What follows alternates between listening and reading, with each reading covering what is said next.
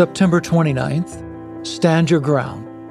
Therefore, put on every piece of God's armor so you will be able to resist the enemy in the time of evil. Then after the battle, you will still be standing firm. Stand your ground, putting on the belt of truth and the body armor of God's righteousness.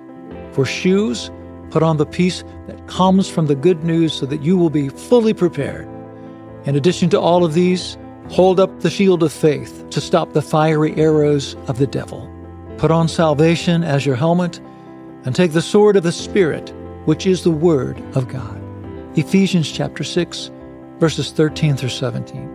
In times of pressure and conflict, the sons and daughters of God are to be the voice declaring light and hope in Christ. In times where morality and integrity is bent or disregarded, we are to stand our ground using the weapons of God's kingdom. We are to clothe ourselves in God's armor and exude the qualities of the Christ we follow, the true King who holds our allegiance.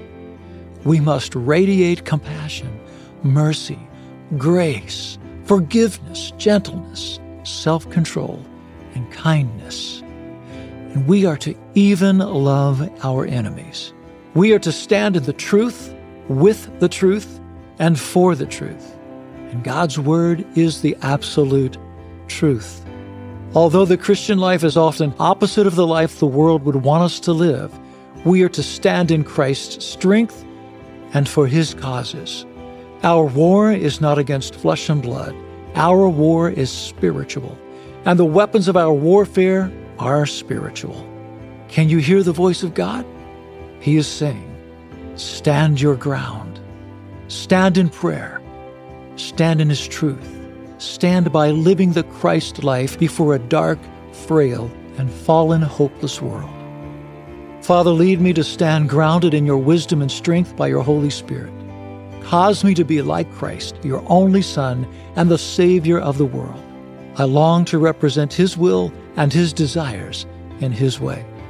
Amen. But rescue us from the evil one.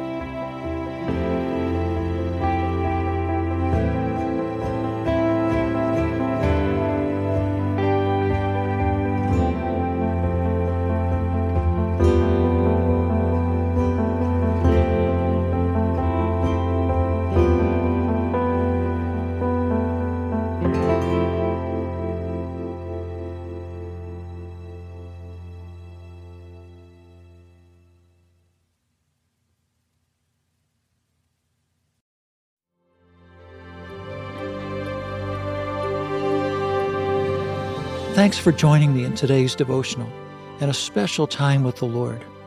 For more content, be sure to check out our blog at awakenthedawn.com. Follow us on our Instagram at Awaken the Dawn Daily and Facebook at Awaken the Dawn.